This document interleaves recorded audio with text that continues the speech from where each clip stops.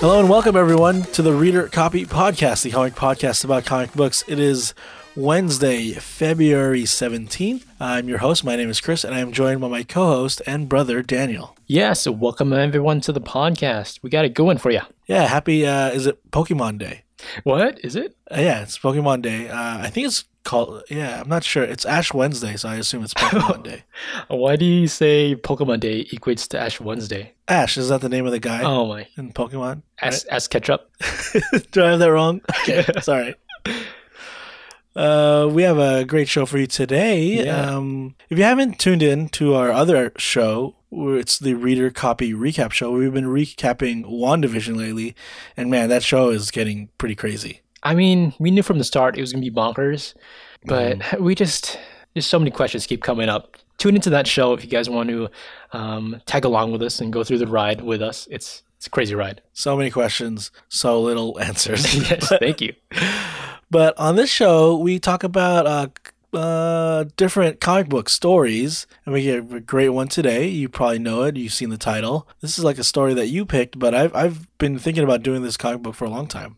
Oh, really? Okay. Yeah, I was thinking about doing something on the fantasy side, and this kind of showed up on a bunch of lists online. And, I always see it in like sifting through short boxes, like, oh, what is this? And it just keeps popping up. So I thought, why not do it? Yeah. Before we get into the comic books, why don't you explain how the show works? First off, we'll go through the comic book news and update you guys in all things comic books going in the news. And then we'll talk about a comic. And of course, what we're doing this week is Elfquest. Like I said, I just saw it a bunch of times. It's been through racking around my head like, oh, this seems kind of cool. I surprisingly liked it a lot. I did not expect to like it this much. And then at the end, we'll talk about our side stories, what the heck we've been doing all week. All right, let's jump into the news.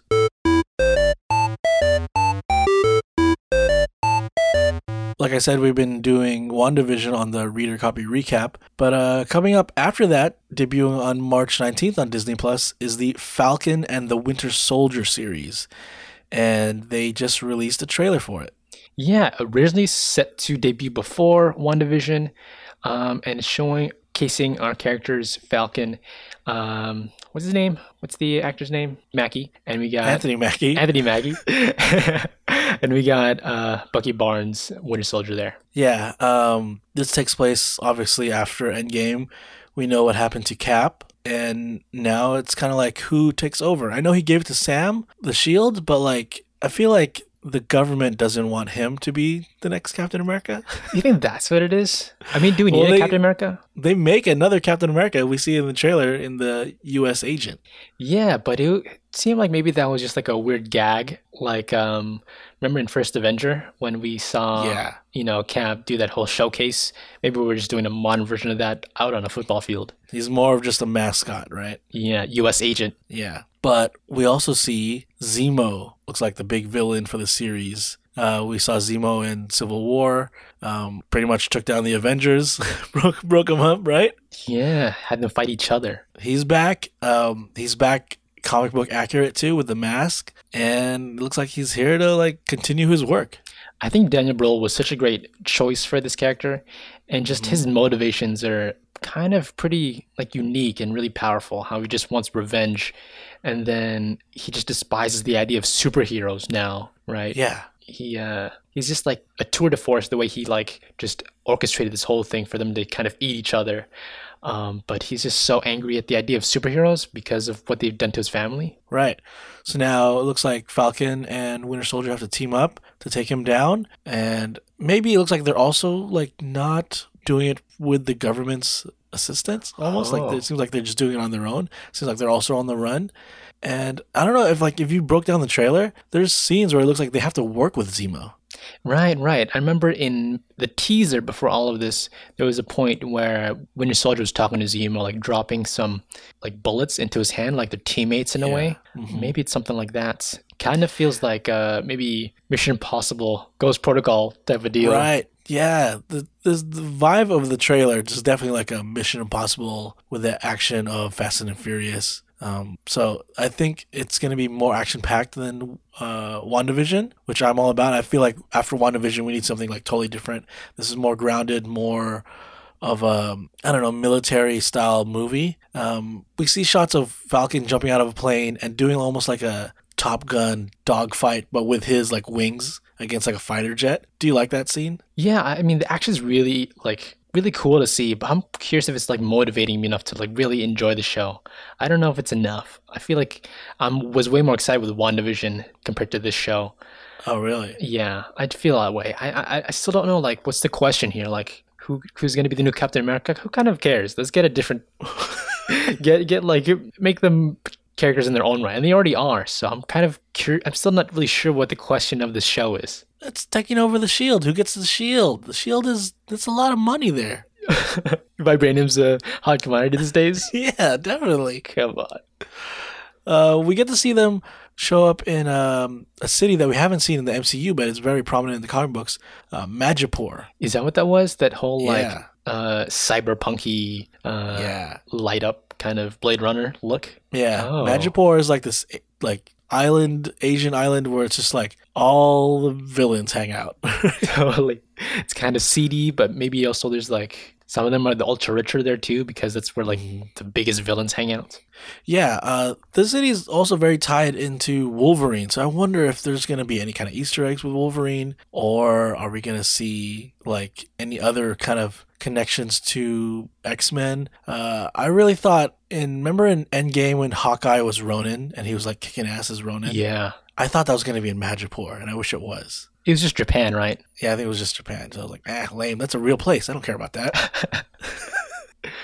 I didn't know that was Magical. It looked really cool. It looked unique. I didn't know it was that. It kind of looked like what we were in Korea in Black Panther. I thought that's just where we were. Sure. But okay, Yeah. I'm actually more interested now that it's Madripoor. I didn't know that. And then it looks like there's more villains other than Zemo, because we get it's almost like a group, and they have these masks with like a fingerprint or handprint on the masks, right? Yeah. And then do you remember the name of these characters? I have no idea who they are. I mean, Oh, they're called the Flag Smashers. oh, isn't that a character's name or is it like a whole team? Yeah, it's a character in the comic books. It's one character named Yeah. Flag Smasher, but I think they just took the name and made it almost like a anti-establishment group that is going up against Falcon and Winter Soldier. And I don't know how Zemo folds into that, if they need him to get to them or something like that. But like, seems like they're the big anti-government group that they're going up against, and maybe they're anti-establishment, anti-Captain America. Anti-Shield.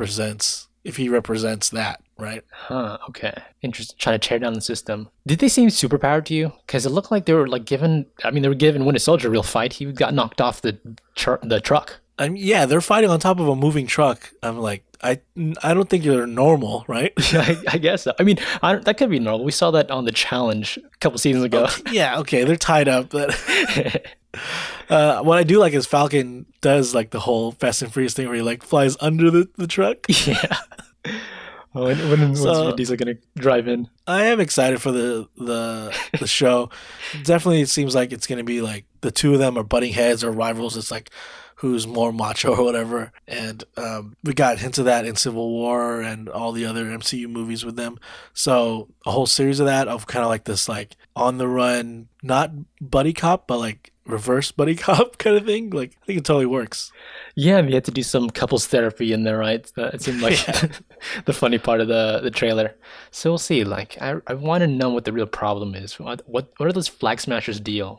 Who do they work for? Do you think we know Chris Evans might return in the MCU? Do you think we see him in this? Oh, interesting. I don't think so. Just because the whole idea is who's going to move on and take up the mantle, if that's what the question Yeah. is. So I think having them in there will be kind of taken away from it a bit. All right, well, we'll find out on March 19th when this debuts on Disney Plus. But that's not the only trailer that came out this week.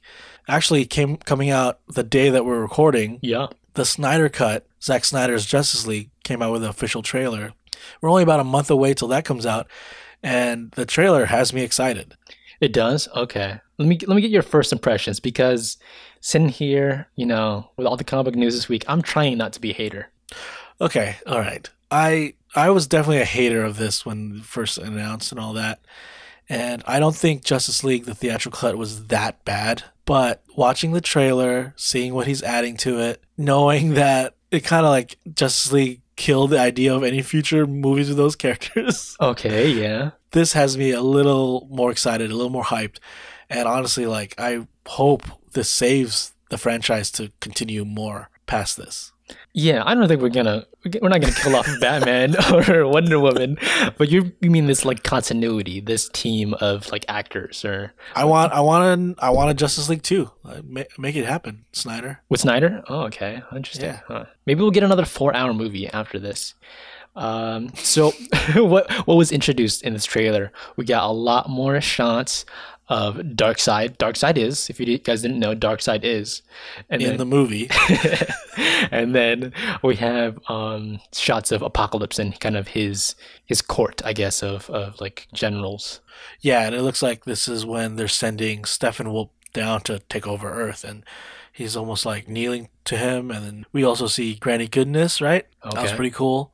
And then we see shots of Steppenwolf attacking Themyscira, and it looks like that was my favorite part of the theatrical cut. And this looks more devastating than that scene. Yeah, me too. He's like destroying Themyscira. We see that whole like crumbling a circle building, right? So it's Yeah. really like an attack. I think he's got the room for and the time to hang out at Themyscira a lot. So that's what, yeah, Snyder's taking advantage. It was Batman versus Superman where Batman had the dream, right? Oh, okay. With Flash just jumping in there for a second Yeah, and then like fighting the it out. nightmares. Yeah, the nightmare. So like he's having another nightmare. I'm guessing in Justice League This cut. because we see him again in like the Batman trench coat wasteland area. Okay, if we get into it, he has a full conversation with the Joker at the end of the trailer, right? Jared Leto, yes. Jared Leto, his new look that was released earlier this week. Everyone was up in arms about it. What do you think? Like, is Jared Leto enough to carry this movie? I like that he's in it. I like that it's not identical to his take from Suicide Squad. Oh yeah, a war torn Joker. Yeah, yeah. A Joker that seems like he's like thriving in this world. Oh yeah, right? maybe yeah. Yeah. We finally get to see him and Batman do something. Yeah. It feels a bit like Injustice, where it's like a post-apocalyptic, Yeah. Past the normal Justice League storyline, and everything's really crappy, right? So, do you think like in the course of this movie, like Apocalypse really like takes over the world, and we're like in this horrible thing, and they're just trying to reverse it? Like it's not just a nightmare; it's actual. We follow that through line. Bruce Wayne says it's a dream or a premonition. Yeah. So I think it is just like a vision that he has. But I think it's going to be a longer sequence than what we got from BVS. So I'm hoping there's a lot more into it. My guess is that in that vision or that reality, Superman has turned evil, right? Yeah. That's what we got from BVS. And Batman's there to try to defeat Superman. And for some reason, he has to deal with Joker. And maybe Joker has kryptonite. He's the last one that's got it. Yeah, I don't know how he has it, but maybe he has it. So he has to like bargain with the Joker. From the BVS, remember, like that's what he was trying to get was kryptonite, and it was like a fake one, right? Yeah, So that's really all I'm interested in for this Snyder Cut is that sequence. the sequence, the nightmare sequence. I'm thinking maybe we actually follow that storyline. Like we have a jump cut, and it's like this post-apocalyptic future, and the course of the thing is they have to reverse everything, and so that vision that he gets with Flash is actually just him talking to him in his dreams. Like Flash actually goes back and talks to him, Oh, okay. And with the 4 hours to work with, maybe Snyder can actually do that. It's not just a nightmare sequence. Yeah. Oh man, there's so much that you could do with 4 hours. Yeah. Also, in the background, in that nightmare sequence, is Cyborg. So Cyborg's there. We're getting a lot more Cyborg than we got previously in the theatrical release. I hope we get to see like a cooler version of him. Yeah, I wonder if he just like turns like way more robotic, RoboCop type of deal, a lot more. Yeah. Maybe like I don't know. We see his dad in the. I don't know if it's in this trailer or the previous one, but like his dad dies Okay. because of the mother box, so that's why he hates the mother box, and that's in him. Mm. Or it was he was created by one. We see Wonder Woman. She is. It feels like she's not doing much more than what she already did in the first Justice League. Yeah. So I don't think there's much to her, but we do see more Flash stuff. Yeah, we saw the him saving Iris West, right? Saving Yeah. her. We saw that shot. We never got that in the movie. That was just in the trailer. So maybe we'll get more of him too. We know that Batman, he's gonna be like, let's start an alliance, and they're Yeah. trying to take down Darkseid, and we get more of that. Do you like the look of Darkseid and all his crew? Yeah, I do like it. It's not. I feel like in Marvel movies, they try to stylize it, but still look real, like realistic. Like Thanos, yeah, he's a huge alien dude, but he's like wearing clothes that you would think was clothes. You know what I Humanoid, mean? yeah. Yeah. Whereas in Snyder's version of these villains, it's like they're wearing like glowing armor. It's like that's not like practical, but it looks badass. So I'm okay with it. I was squinting a bit. It looked pretty bright at certain points. Is it getting towards like Michael Bay Transformers territory? Maybe. And again, I'm Or you trying can't not even- to be a hater. You can't even tell what's going on. Yeah, which is I'm trying not to be a hater.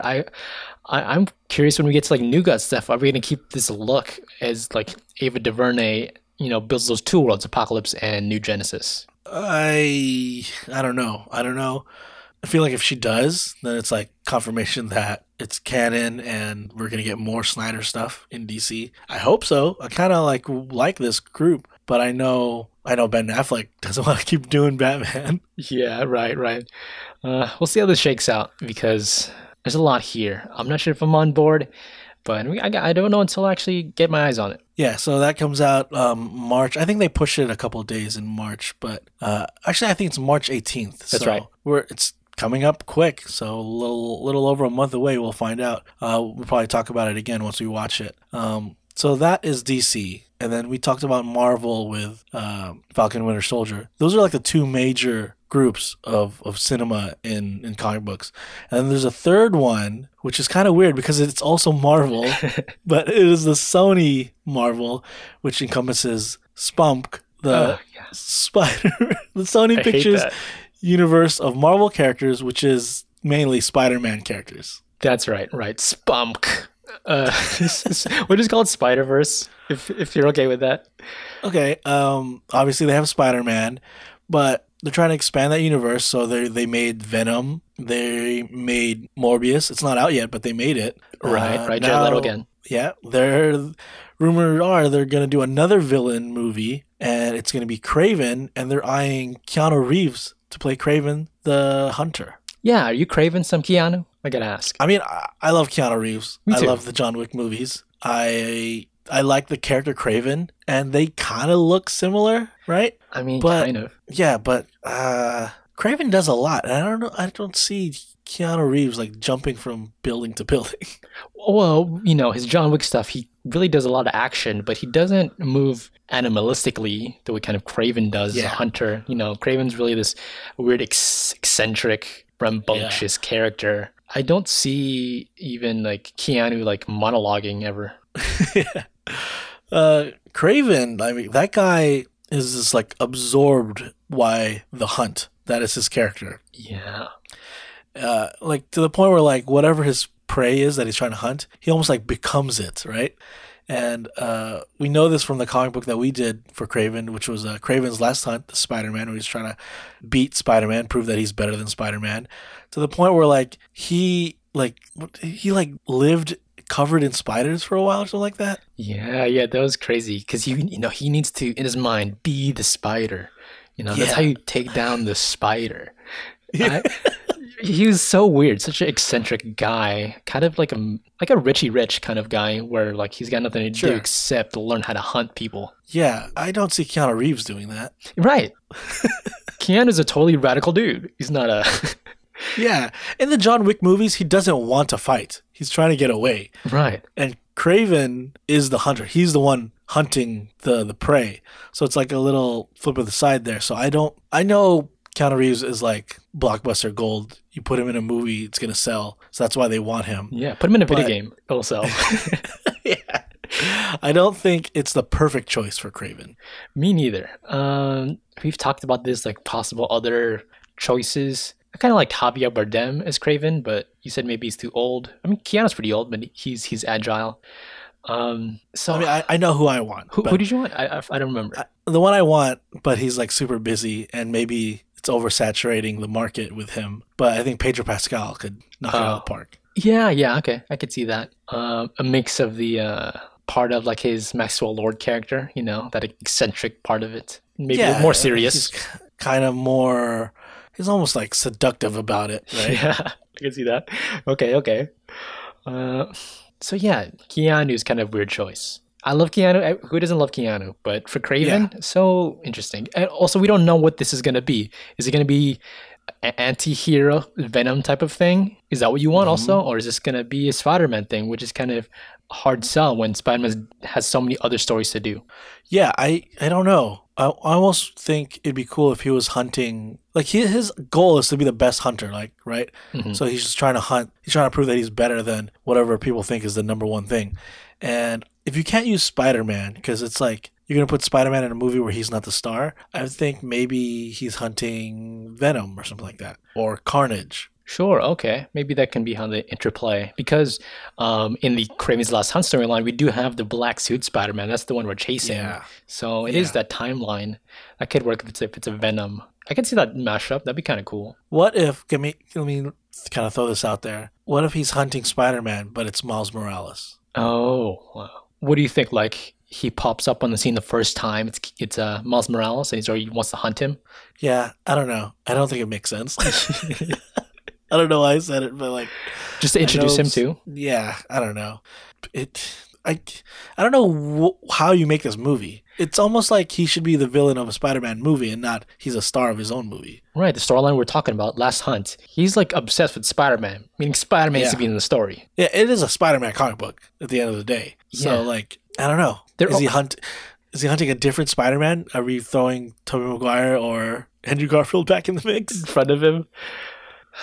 I don't. I think maybe. What if he's just we're casting him for the Sinister Six movie we're gonna have later on, and he's just gonna be introduced as just another villain in this crew, right? They're not getting each of their own movies. Could that work? Maybe, yeah. I mean, is he too big of a name, Keanu, to just be like part of a team? True, but also maybe like it's less work than others other jobs. Yeah. I don't know. I like the idea of having Craven in the movies. I feel like he should have been in the movies by now, but Keanu, depending on how they use him, might not be the best choice. Yeah, I don't see him that eccentric kind of a guy. The report says it's going to be a mashup of possibly Logan and Man on Fire. It's kind of interesting. I know those are kind of darker movies, and Last Hunt is kind of definitely one of the darkest Spider-Man stories. Okay, if they're saying that, what those two movies have in common is that the protagonist is protecting like a young girl. Huh? Really? Oh, is that the Yeah. Dakota Fanning movie? Yeah, with Denzel. Yeah. Oh, And Logan, we know what Logan is. So like I could kind of see that now. Like if Craven is forced, like maybe he's an old time hunter guy and he's forced back in the game. They pull me back in because I have to protect this younger character. oh, interesting. Okay. Yeah, I mean, if he's an experienced hunter already, maybe just like quote unquote assassin type character that could Sure. work. Huh. What if he's the one hunting the girl, and there's like Okay, all someone right. else is like All right. like protecting? Like Uh, Spider-Man is the one. okay. I don't think Sony's making that movie. Okay. Well, let's see. Even if this is gonna come to fruition, like they're still in talks. We don't know that he's officially playing Craven. We don't know that they're officially gonna make the movie. Mhm. So we'll see. We'll keep you guys updated. Until then, guys, could you please make sure to follow the Reader Copy Podcast and leave us a review if you can.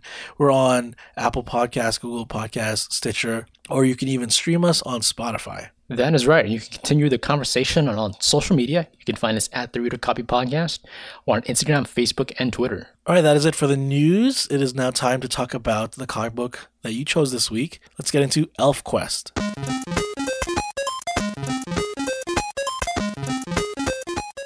Sometimes I look through our recent episodes and I think that we should maybe switch up the genres a bit.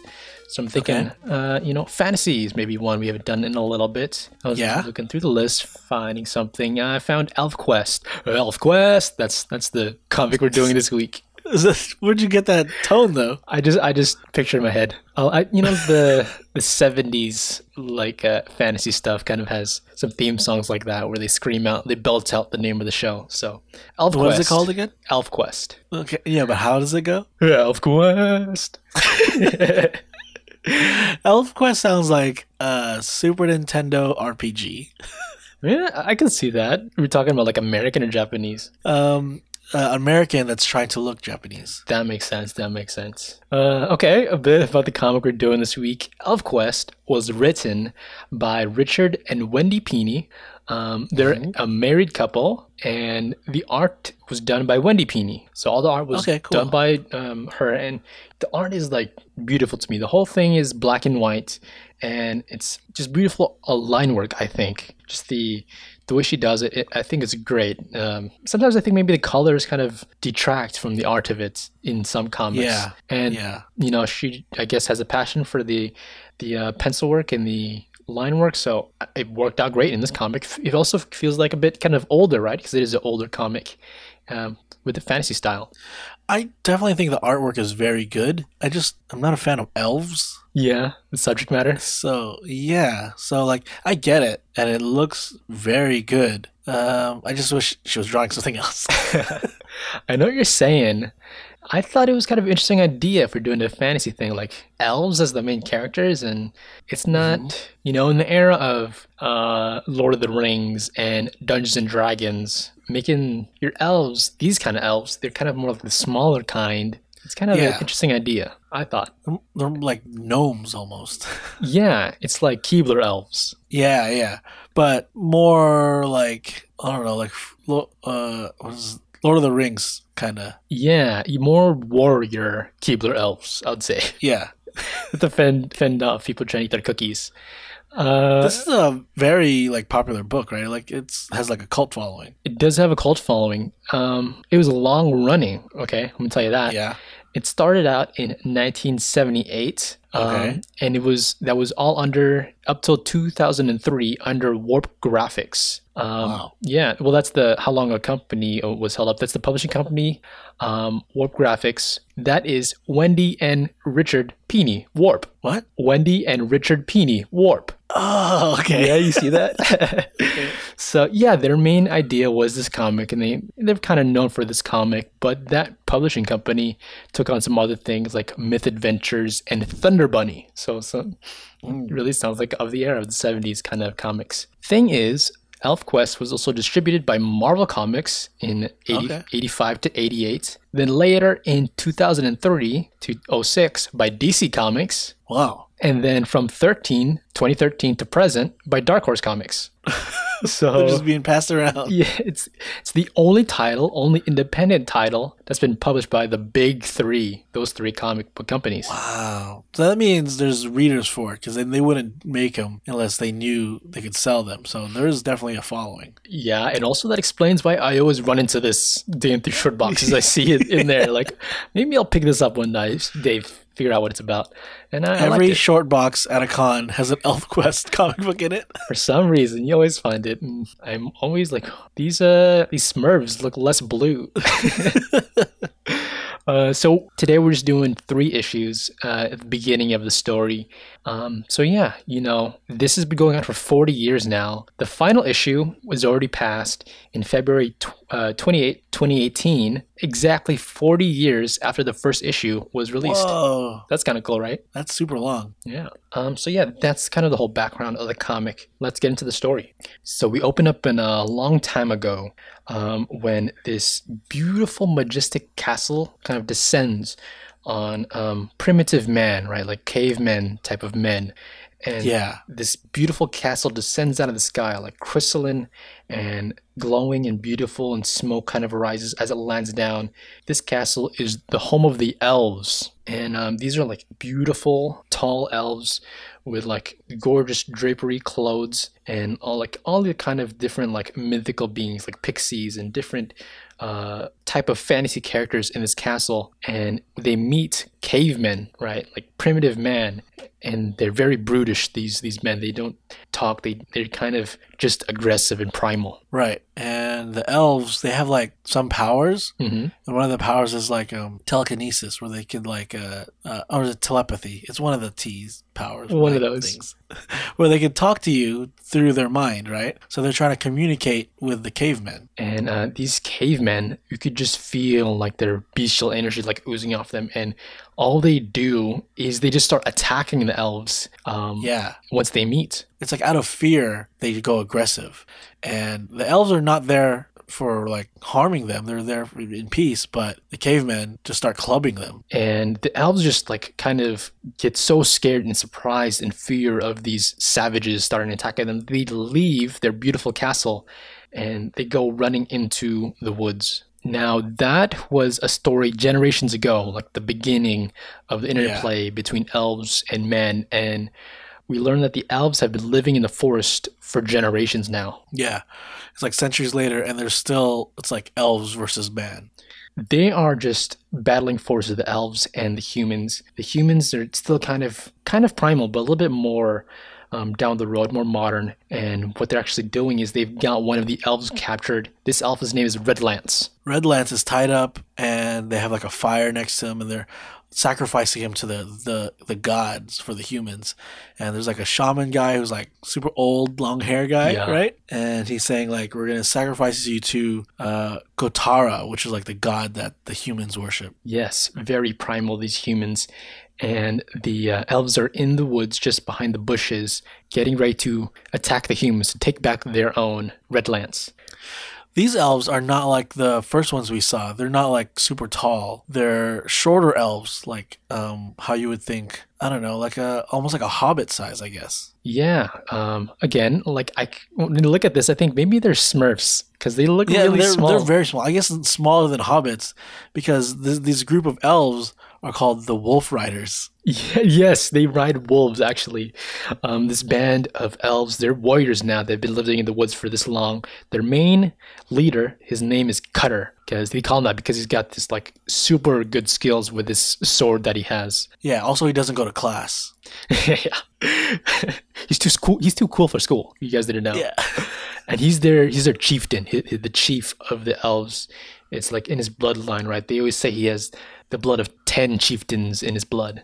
And he's there to save Red Lance from being sacrificed by the humans. So they charge in there. He starts attacking them, like he's cutting them up. Good name for him. Totally. And the chief shaman guy, human, is like, hurry up and kill the elf that's tied up. Like, do the sacrifice quickly so that we can get out of here, right? But before they kill him, Red Lance, the Cutter, like, jumps in and saves the day. Yeah, and you could just tell Cutter's a badass. Like, he can take down anybody. He's a good leader. He's able to save Red Lance. And they carry Red Lance. And again, they're riding on wolves. It's kind of a cool part of the book. They're called the Wolf Riders. And they voyage back into their holts, which is their, like, tree house city, right, in the woods. Yeah. And they get Red Lance back to his love, and he can kind of rest back in their holt. And they kind of give him a talking to because he shouldn't have been near the humans in the first place. But Cutter and his right hand, his name is Skywise. He's like the second in command, right? Mm-hmm. And Skywise is like, he's an elf that loves looking up at the stars in the sky, and that's what they're doing now. And they kind of talk through what a good job they kind of did with saving Red Lance. And like, Cutter really wanted to kill that human, but he's got too many morals. He didn't want to do it. He's not a murderer. He's a hunter, but he's not a murderer. Right. Yeah. He's only attacking the humans to save Red Lance, right? That's right. And we see back at the human base, they're crying over the human that died. His name is Tabak, and that's the one that Cutter had to kill to save Red Lance. That's right. But he did not kill the chief of the humans. So all this commotion going on, they hear the wolves cry out, "Ow!" So they run to see what is going on, and the wolves, like, they can't talk, but the elves can communicate with them like telepathy, right? Yeah, it's like Lassie. And then like they have to like stop, and like he has to read the wolf's mind, and the wolf was like, "Humans bring fire." That's such like 70s fantasy thing to do. So then Cutter, he sends out a telepathic message to his crew, right? So we'll go by all the names. There's It's definitely like a Transformers or G.I. Joe naming scheme for the elves. Absolutely, it's the 70s, right? They're trying to. I could see this as a cartoon, definitely trying to sell some toys. I can't believe that did not happen. But some of the names we got One Eye, we got Scouter, we got Strongbow, we got Trump, Tree Stump, we got Pike. So we have Trump. We have Donald Trump. No, that character kind of looks like him, honestly. But yeah, it's like, what do? That's your name. You have an eye patch. You're One Eye. Exactly. You use a bow and arrow. You're Strongbow. Everyone has a nickname around town. So they go back to their Holt, their home, and we can see all the humans with torches getting ready to burn their home. Yeah, and normally, like, I guess the humans and the elves, they're against each other, but they stay apart, right? But now the humans have had enough, and they're ready to burn the whole forest down. And Cutter's like, yo, what are you doing? I know you hate us, but like, if you burn the whole forest down, not only are you gonna like destroy our home, but you're gonna destroy all the food that you guys eat too. So it's like I know you won't do it because you'll have nothing either. But the shaman guy's like, nah, like we've had enough. I don't care. Yeah, they believe their god will save them, but they just burn the entire forest, burn down the Holt. And as all of the elves try to escape their little tree houses, grab all their cookies and all that. I'm just kidding. They hop onto their wolves and they go and they voyage to the cavern of the trolls. Yeah, and also the trolls, like, they're also like not with the elves, right? They have to deal with them, but they're not like allies necessarily. Right. They only they trade for pelts, and then the others they'll trade for the trolls' metals and things like that. But they're not friends in any way. Right. They're not necessarily enemies like the humans, but they're not also like allies with the trolls. And they have to like knock on like this big metal door that they have into their tunnel. And one of the trolls like opens the door, and Cutter like jumps in and like points his sword at the troll and is like, we're all going in because there's a fire outside. Right. The trolls, they don't want them there. The trolls are used to the dark, dingy cavern, and so they don't interplay with the elves too much, and they just want them out there. But these elves are way more warrior ready, right? They have like spears and swords, and so they threaten the trolls, and they make their way to their king of the trolls, and he's like on this throne in this like cavern with the stalagmites around him, and he's looking royal with this big rock at his feet. And he's saying like, yo, we don't need you trolls, or we don't need you elves. You can't stay here. I know we like trade with each other, but you need us more than we need you. Definitely. So we don't care if your home is on fire and you have to leave. Like, you can't stay here.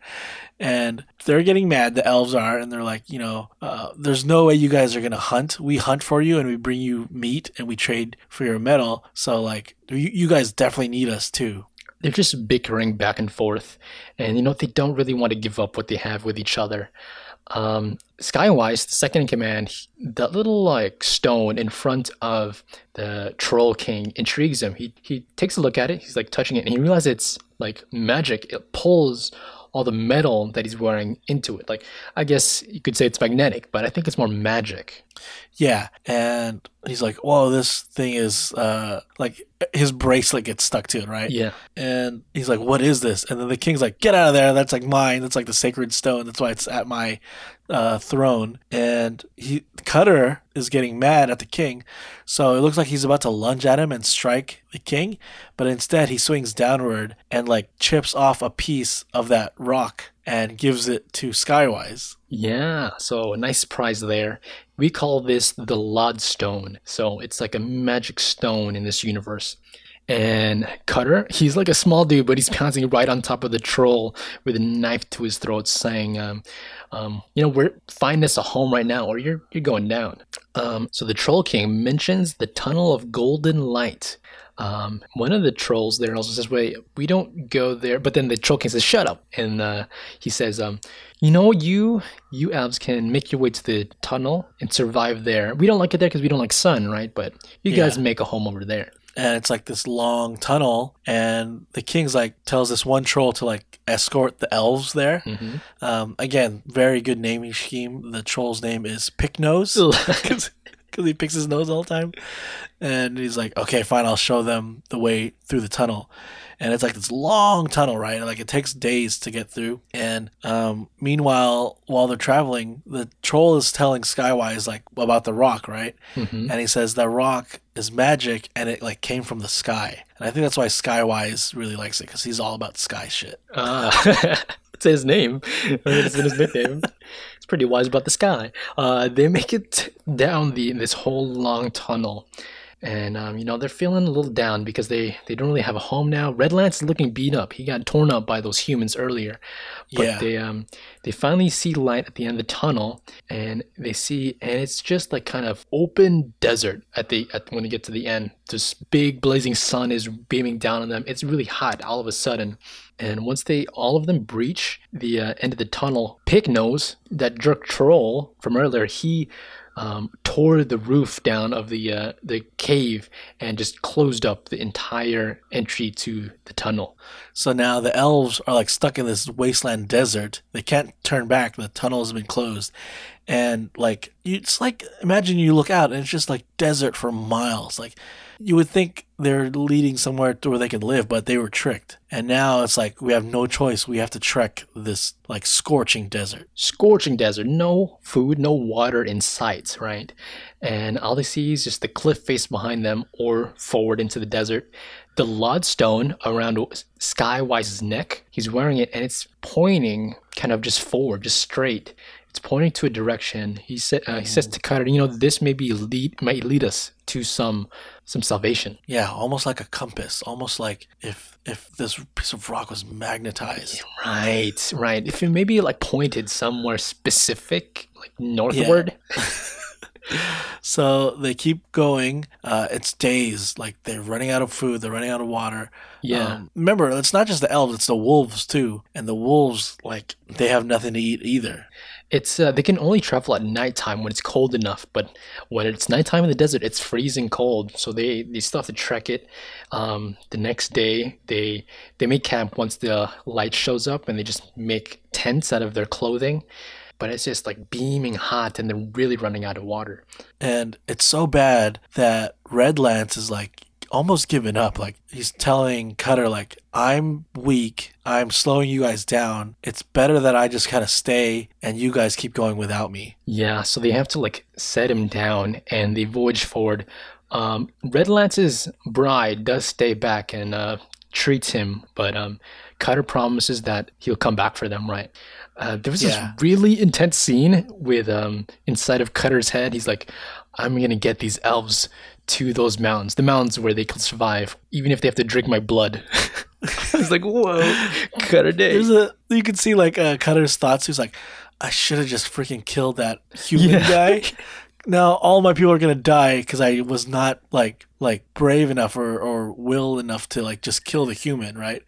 If I killed that guy, he wouldn't have burned down our forest. So it's all my fault. So he really feels like all his elves and his wolves are going to die because he did not go for the head.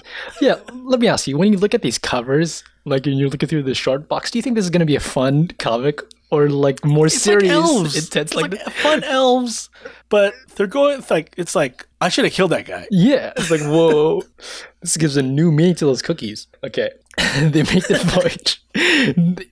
They're going through the desert some more, and they finally find some cactuses, and they learn what these are. They've never seen these plants before. It turns out there's water in them, so they have some way to quench their thirst a bit. And there's a bunch of like rocks that they have to climb up, and once they trek over the hill of rocks, they look down into the valley that's beyond the rocks, and they see another group of elves. But it's not like them. Like they're like forest elves. The elves that they see down there are a little more civilized and are used to like living in like this humid desert area.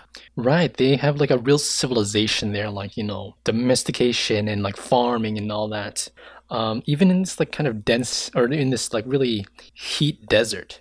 They even look like dressed differently, right? Yeah, I know we're reading the black and white version, but there is a color version of the book. Oh yeah. And in the color version, like the elves that we follow, like Cutter and Skywise, they're like light skinned with like blonde hair. But these elves are like brunettes with like darker skin color. Right, right. So there is some distinction there, right? Even though they are elves, you could tell there's a difference, right? They even call these elves that they see down there, they call them black hair elves. Yeah, and I would say like their clothing is almost like a mixture of like Egyptian Hmm. and maybe like I don't know, Indian, right? Arabian. Yeah. I thought it was really interesting seeing this like new kind of culture in these elves.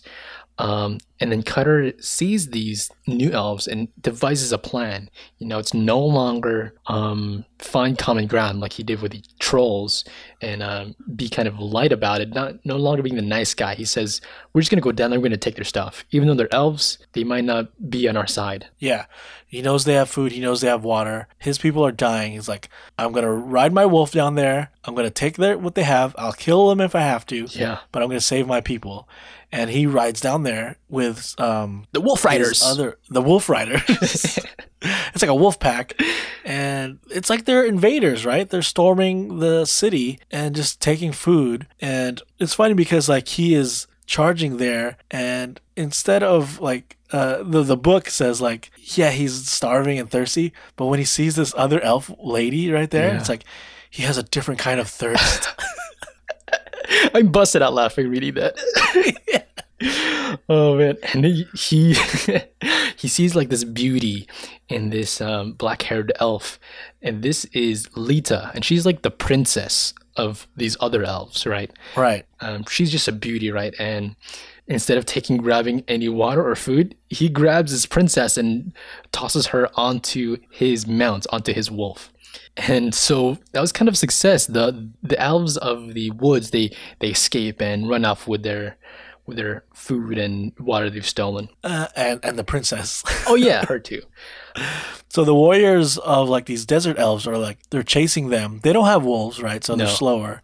But they know that they went back onto the top of the mountain, right? So they're climbing the rocks as the wolf riders are like trying to hide, and they're like watching the desert elves like climb up the mountain, and they're like, okay, well we'll just be quiet and they won't find us. And he's telling the princess that he kidnapped, right? Yeah. He's like, I'm gonna let go of your mouth and don't scream. And I promise you, like, if you scream, I'm gonna do something you don't want, right? Okay. Like, it's very like they're not even trying to hide Yeah. the writing that first off he kidnapped a, a woman, Pretty crazy. and that he would do something if she screamed. Oh my god.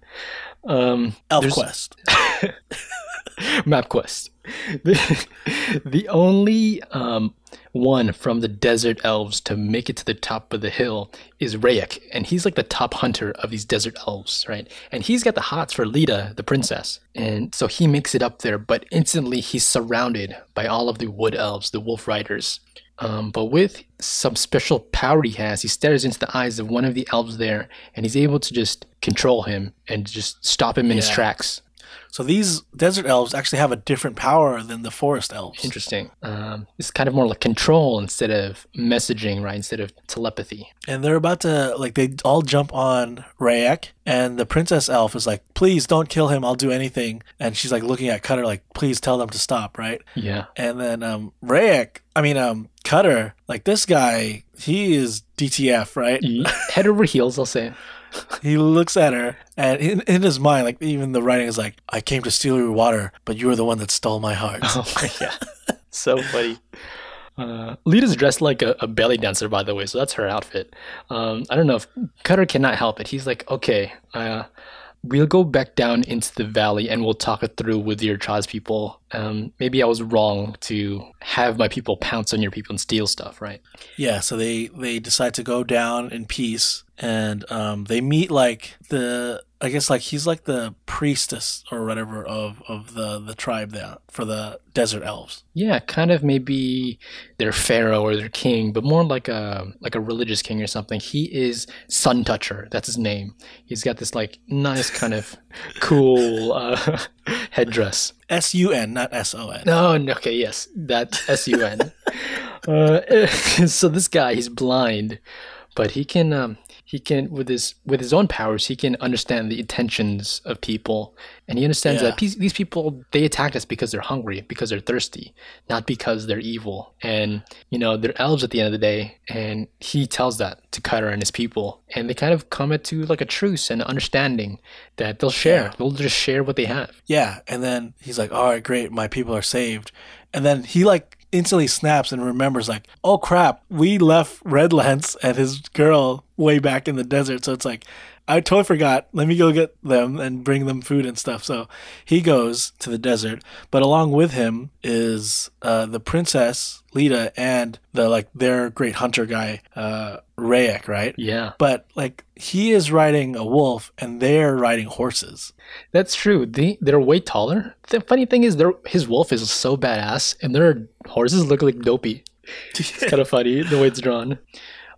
So yeah, Lita's there to be the healer for Redlance. When they arrive, they find Redlance still alive, and his bride there too. And Lita, with her powers, she kind of holds Redlance's hand and heals him, right? Kind of saves his life. He was on the edge of it, right? So they all go back to the desert village, and the blind priest guy, Sun Toucher, is like, Cutter, I want you to meet I guess she's really their leader, like their spiritual leader, because she's inside like the hut in the center of the city. Yes, this is Sava, the mother of memory, and she has this like beautiful, colorful throne. I imagine it's black and white, but I imagine it's a really colorful throne that she sits on.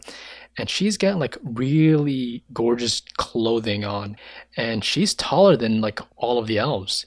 Cutter even asks, "Are you one of the high ones, like one of their gods?" Yeah. So these elves and these other elves, they share this type of god, the high ones. But she says, "No, I'm just kind of older. I'm a lot more older than you elves, and that's why she's so much taller." Remember the original elves that came in that castle? They're like tall, like they're like human size, right? Mm-hmm. But centuries later, I don't know why these elves of Elfquest are short. But she is like as tall as the old elves, right? And that's why he thinks she is one of the high ones. She's like 420 all day, right? And she's like, "No, I'm not like that. Just casual." Nah, brah.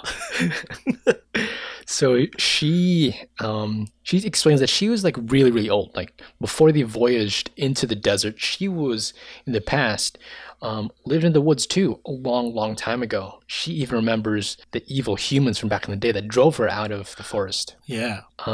So this fusion of these two cultures of elves, it ends the night with this like beautiful celebration. A lot of belly dancing and all this great food around, and we see Rayek.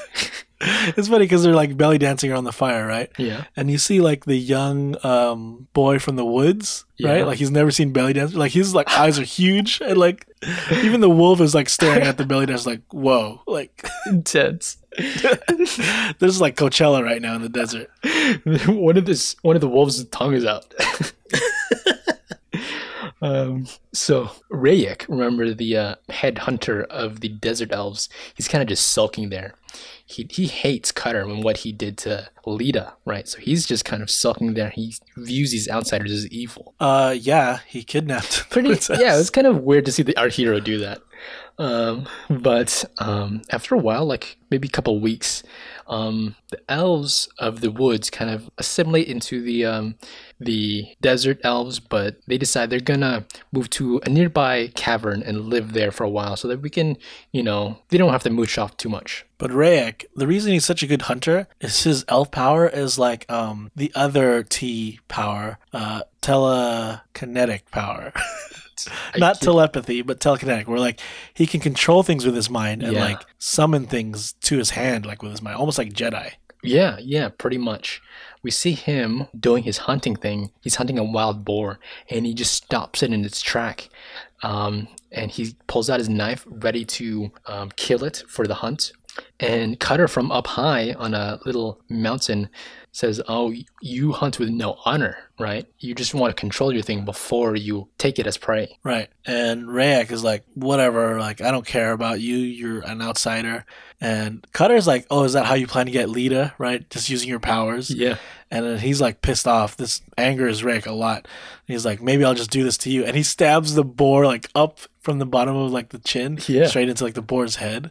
You know, I sometimes think when I was reading this at first, like, is this gonna be like a Saturday cartoon? But it's it's like way too dark for that. I guess No. that's like what Ninja Turtles was like. It's like way darker before it became a Saturday morning cartoon. So they could have This wired is like it down. Lord of the Flies. Yeah, really intense. We know that Cutter though is really head over heels for Lita. That's all he's thinking about. His crew is laid up now. All he can think about is Lita.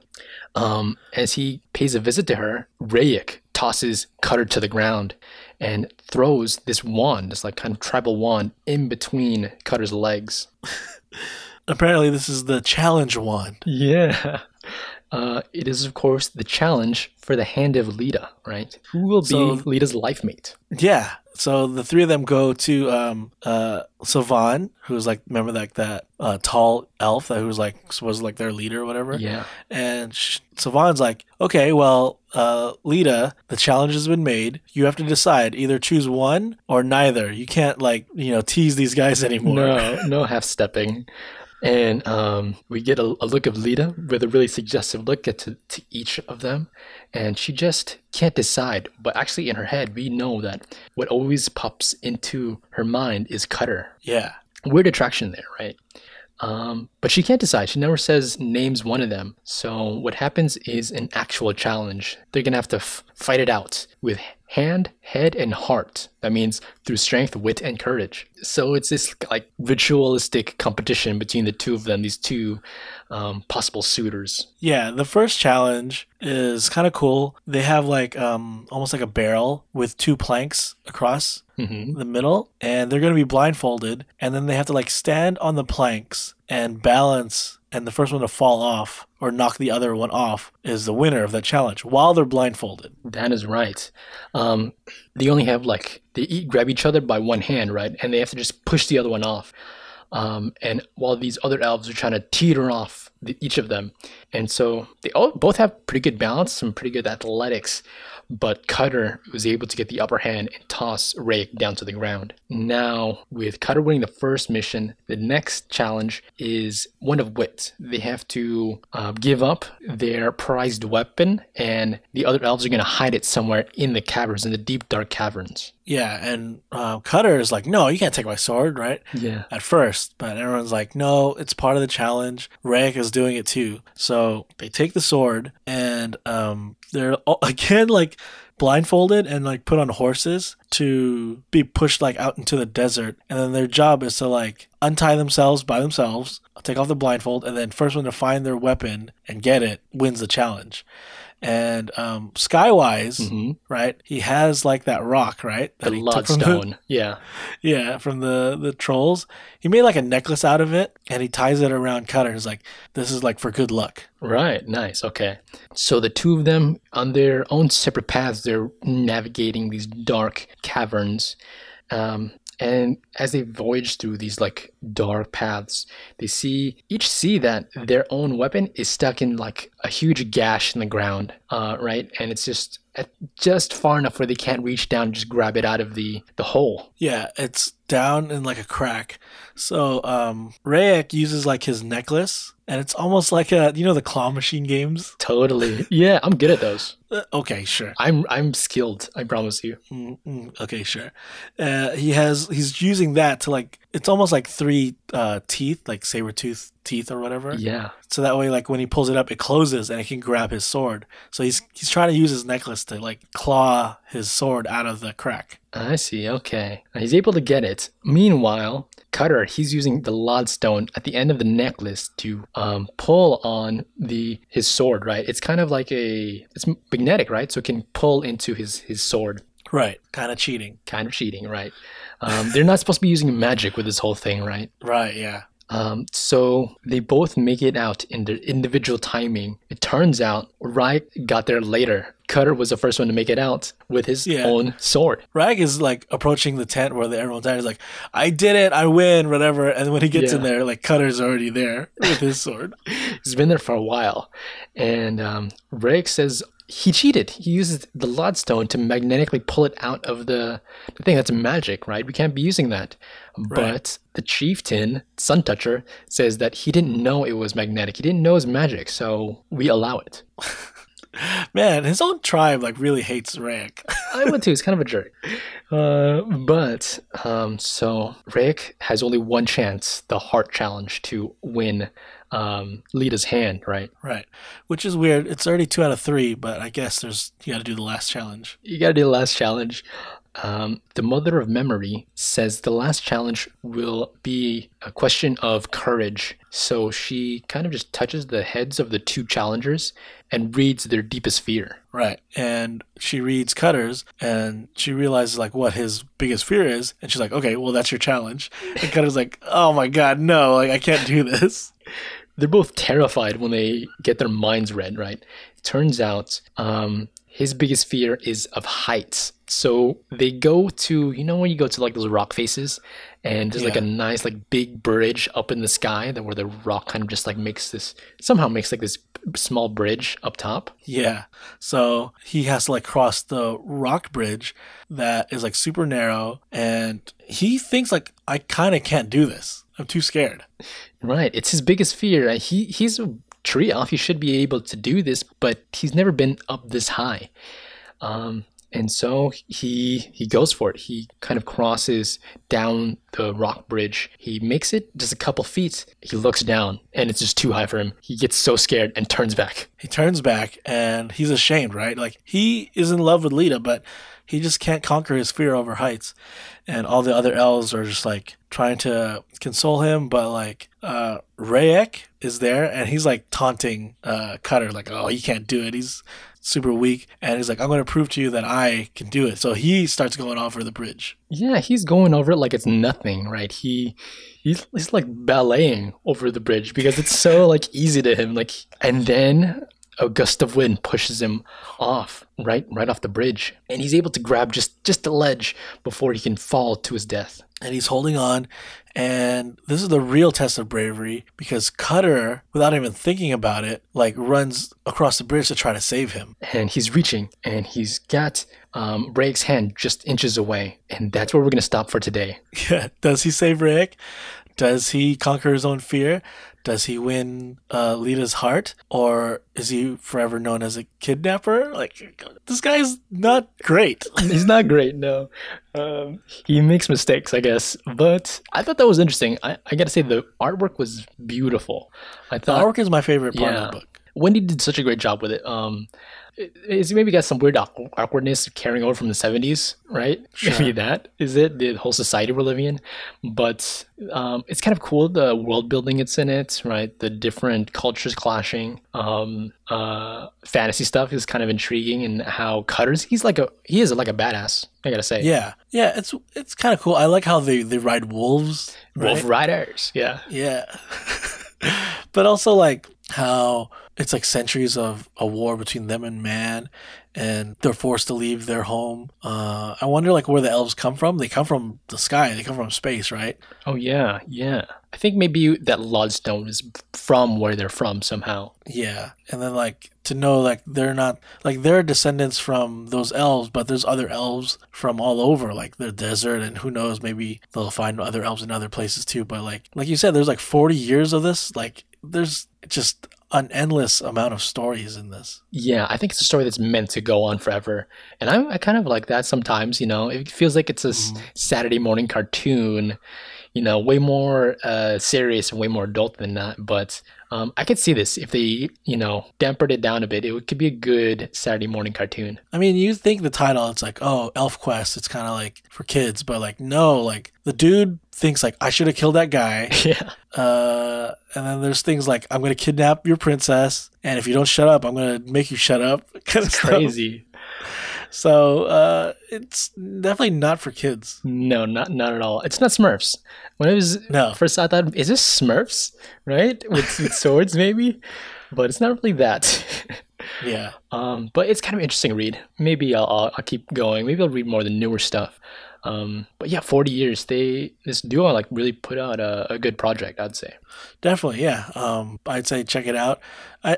Said there was a color version, but we were reading the black and white, and I think the black and white is definitely better. I think so too. That color version, there's actually drama behind that. Like they didn't give their say for Oh, that other really? company to do it, so there was legalities that went through Yeah, it and everything. I saw some pages from the colored version. Yeah. And I gotta say, it looks worse. Yeah.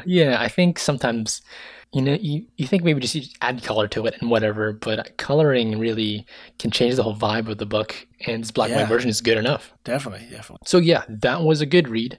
I like the look of it and everything. That was Elfquest. With that, you want to move on to our side stories? Yeah, let's do it.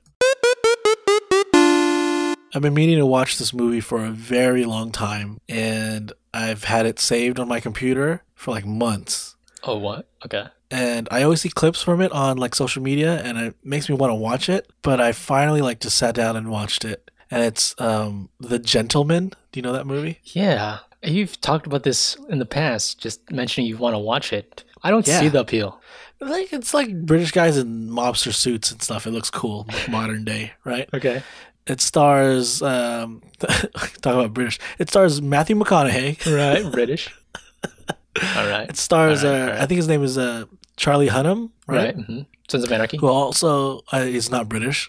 Is he not? He's Australian. I think he's Australian. Oh, okay. It also stars Colin Farrell, who I think if you really narrow it down, he's like Irish, right? I think he's secretly Johnny Depp. So he's American. Okay, and then it stars Hugh Grant, so British, finally British. Hugh Grant. Okay. All right. It's a Final. modern day mobster style movie of like these English gangsters, right? And it's like the guys that like wear suits and drink scotch, right? Whiskey. Okay. Yeah. It's really cool. I think the storytelling in it is interesting because the way they tell the story, and slight spoilers, is it's two guys and one guy is telling the story of the movie to the other guy All right. who he's recapping the events of the previous like couple days and why he needs to do what he needs to do, right? He's trying to tell this guy to do something and this is why, and he's telling the story, and the movie is the story, Okay. right? Okay. Matthew McConaughey plays like this leader of like this gang crime group. He is an American in the movie that Oh, grew up okay. in Britain and becomes like works his way up to becoming like one of the biggest mobster guys in England. Interesting. That's my first question. Is he American? He is American. He doesn't try to do a British Thank accent, God. right? Okay. Charlie Hunnam is like his right hand guy, handles all the dirty work. And then his girlfriend in the movie, Matthew McConaughey's girlfriend in the movie is, or wife, I think, is, I forget her name, but she's in Downton Abbey. She's like the oldest daughter. Oh, I know who you're talking about. I can Yeah. picture it. Yeah. And the movie is just all like suits, cigars, fancy cars, right? I think it was this Guy Ritchie movie, I think. Yeah. That's what was my first question. My next question. It's a Guy Ritchie movie. It's like a mobster. So what's their thing? They're trying to steal something? Is it drug dealing? Okay. Enforcement? I don't want to ruin it too much, Okay. but the idea is he's a drug dealer and he wants out of the game. Matthew McConaughey does. Oh. So he's trying to sell his whole system to another. Like he's like, my whole thing's up for sale, right? Set up. Right. Okay. Cool. And it's like there's two other groups. There's one that's like this dude who is like on paper he looks like he's clean and he's just rich, but really he makes money selling drugs. And he's like, okay, he's trying to sell it to that guy. And then there's like the Asian gang, which is like the guy from Crazy Rich Asians. Yeah.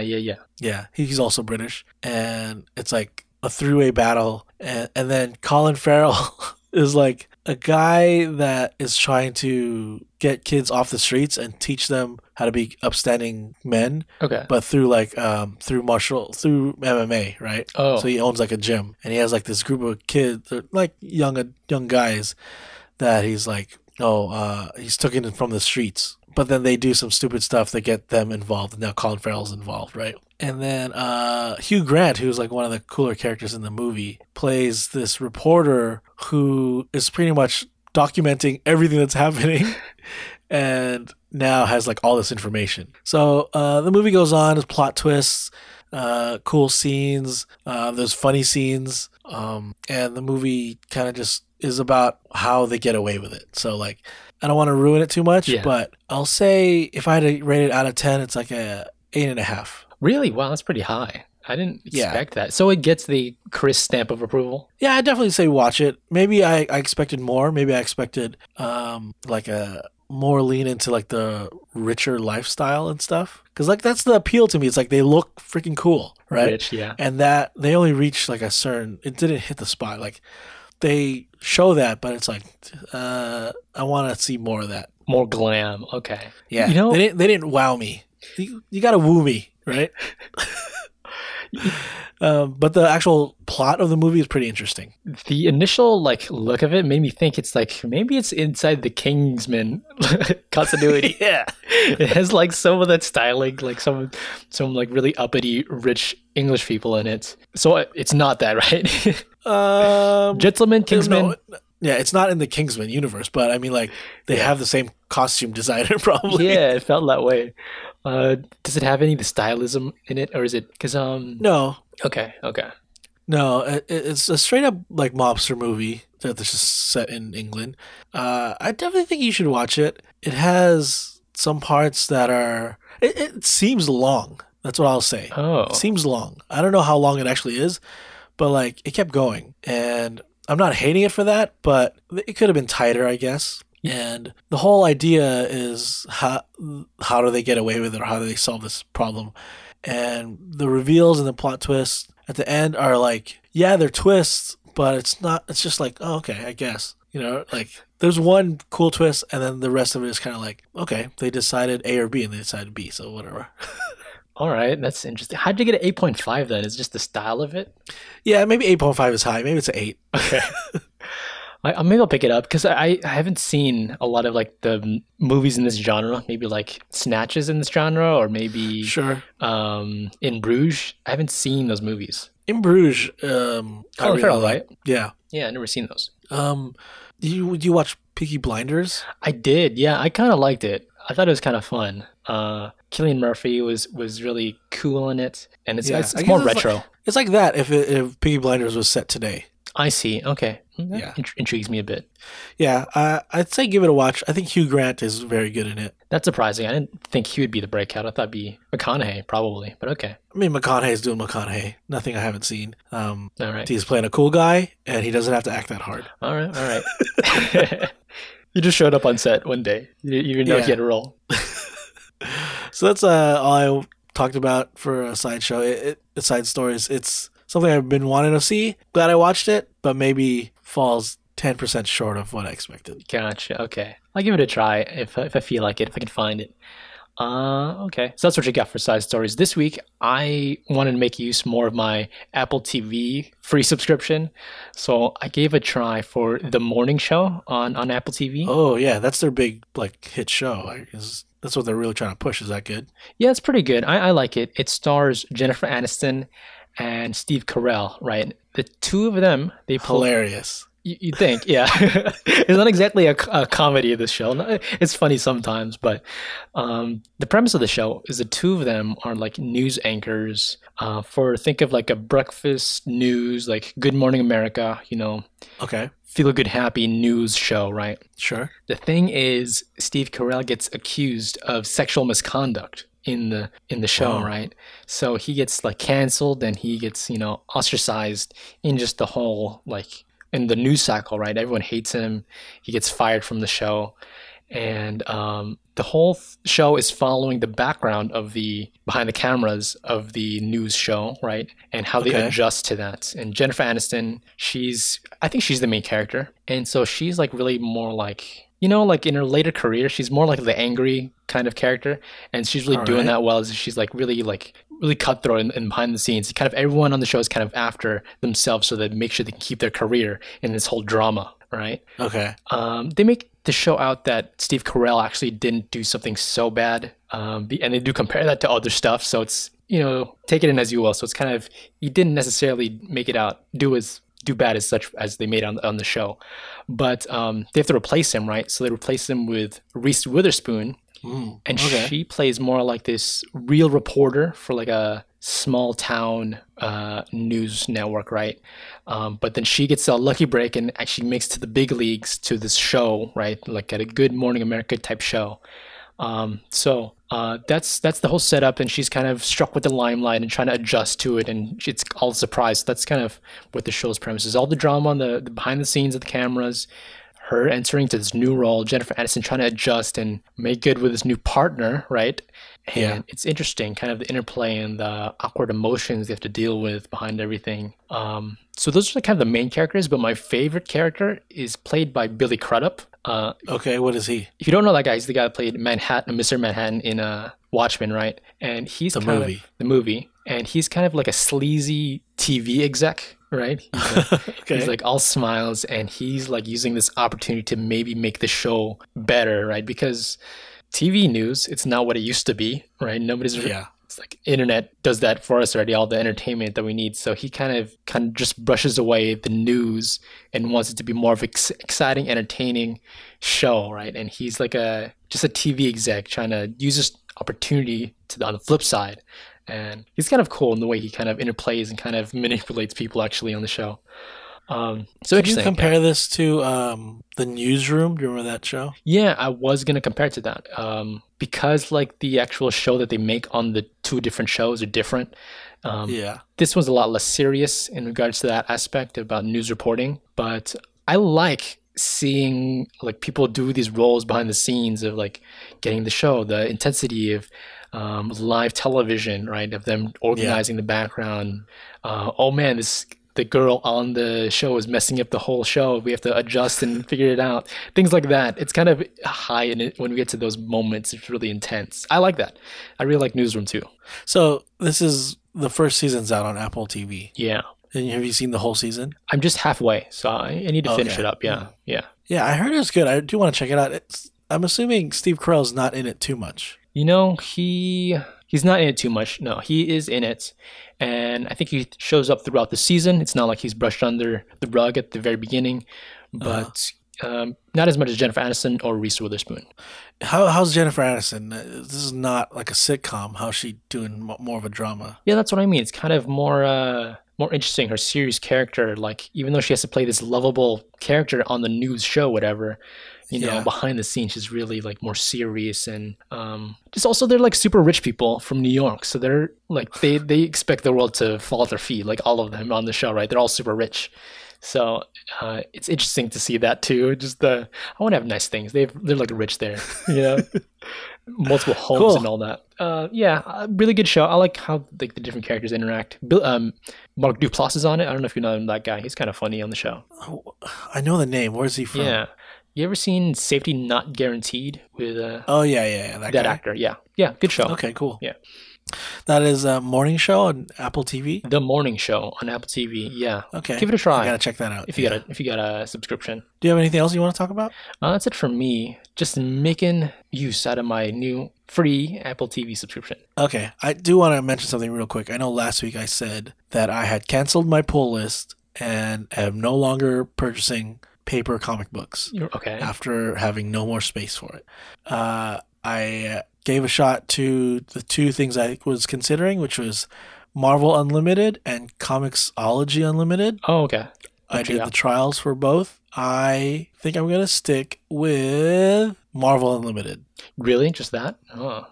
Yeah. I mean, I like Marvels. I don't know what to say. Like, it has everything I want to read for the Marvel stuff, whereas Comixology has, I think, a wider array. Obviously, they have more publishers, but it has more stuff that I'm not interested in. So it's like, yeah, I could probably discover things that I'll like there, but I want comfort food from the comics, which is Marvel. So I hear ya. Yeah. yeah, there's still definitely like DC stuff and Image stuff I want to read, so I'll have to piecemeal those and just get those a la carte. But like as far as like a buffet of comic books, the Marvel Unlimited plan seems pretty darn good. The releases are only 3 months behind actual paper releases, all right. so it's pretty recent stuff. So I enjoy it.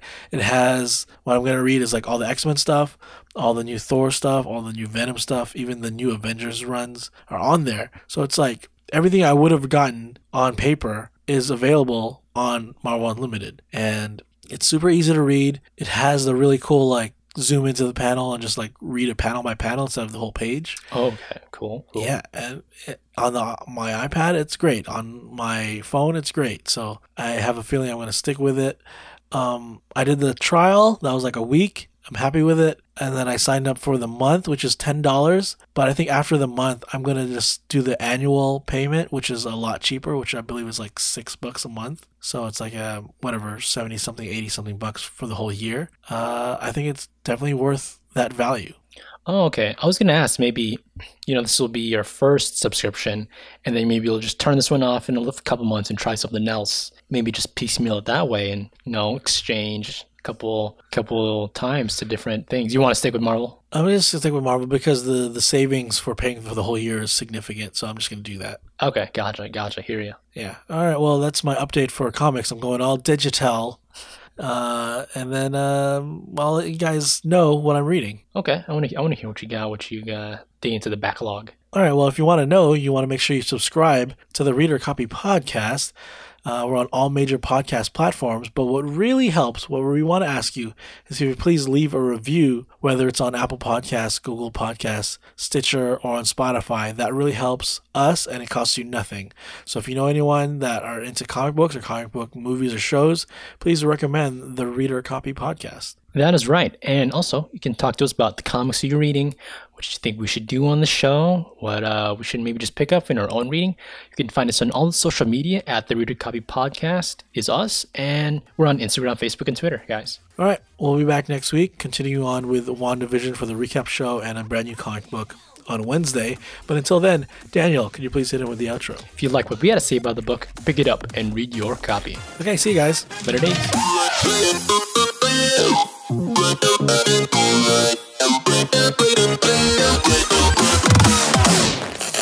Error.